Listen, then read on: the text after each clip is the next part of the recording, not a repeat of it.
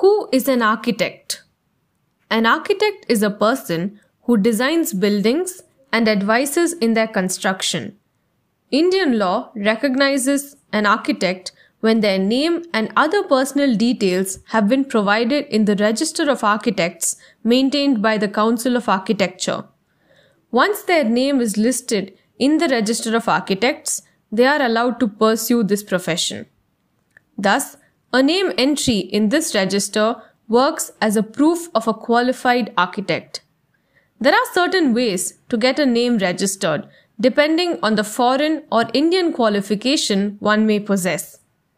For Indian qualification, a bachelor degree of architecture awarded by Indian universities, national diploma in architecture, degree of Bachelor of Architecture awarded by an Indian Institute of Technology, membership of the Indian Institute of Architects, etc. will be considered as a qualification. For foreign qualifications recognized by the Indian government, different degrees from various countries such as UK, Australia, Germany, Switzerland, etc. are accepted. An Indian citizen who has no qualification certificate can get registered if they have been engaged in the profession for at least 5 years, after which the central government can consider their application for registration.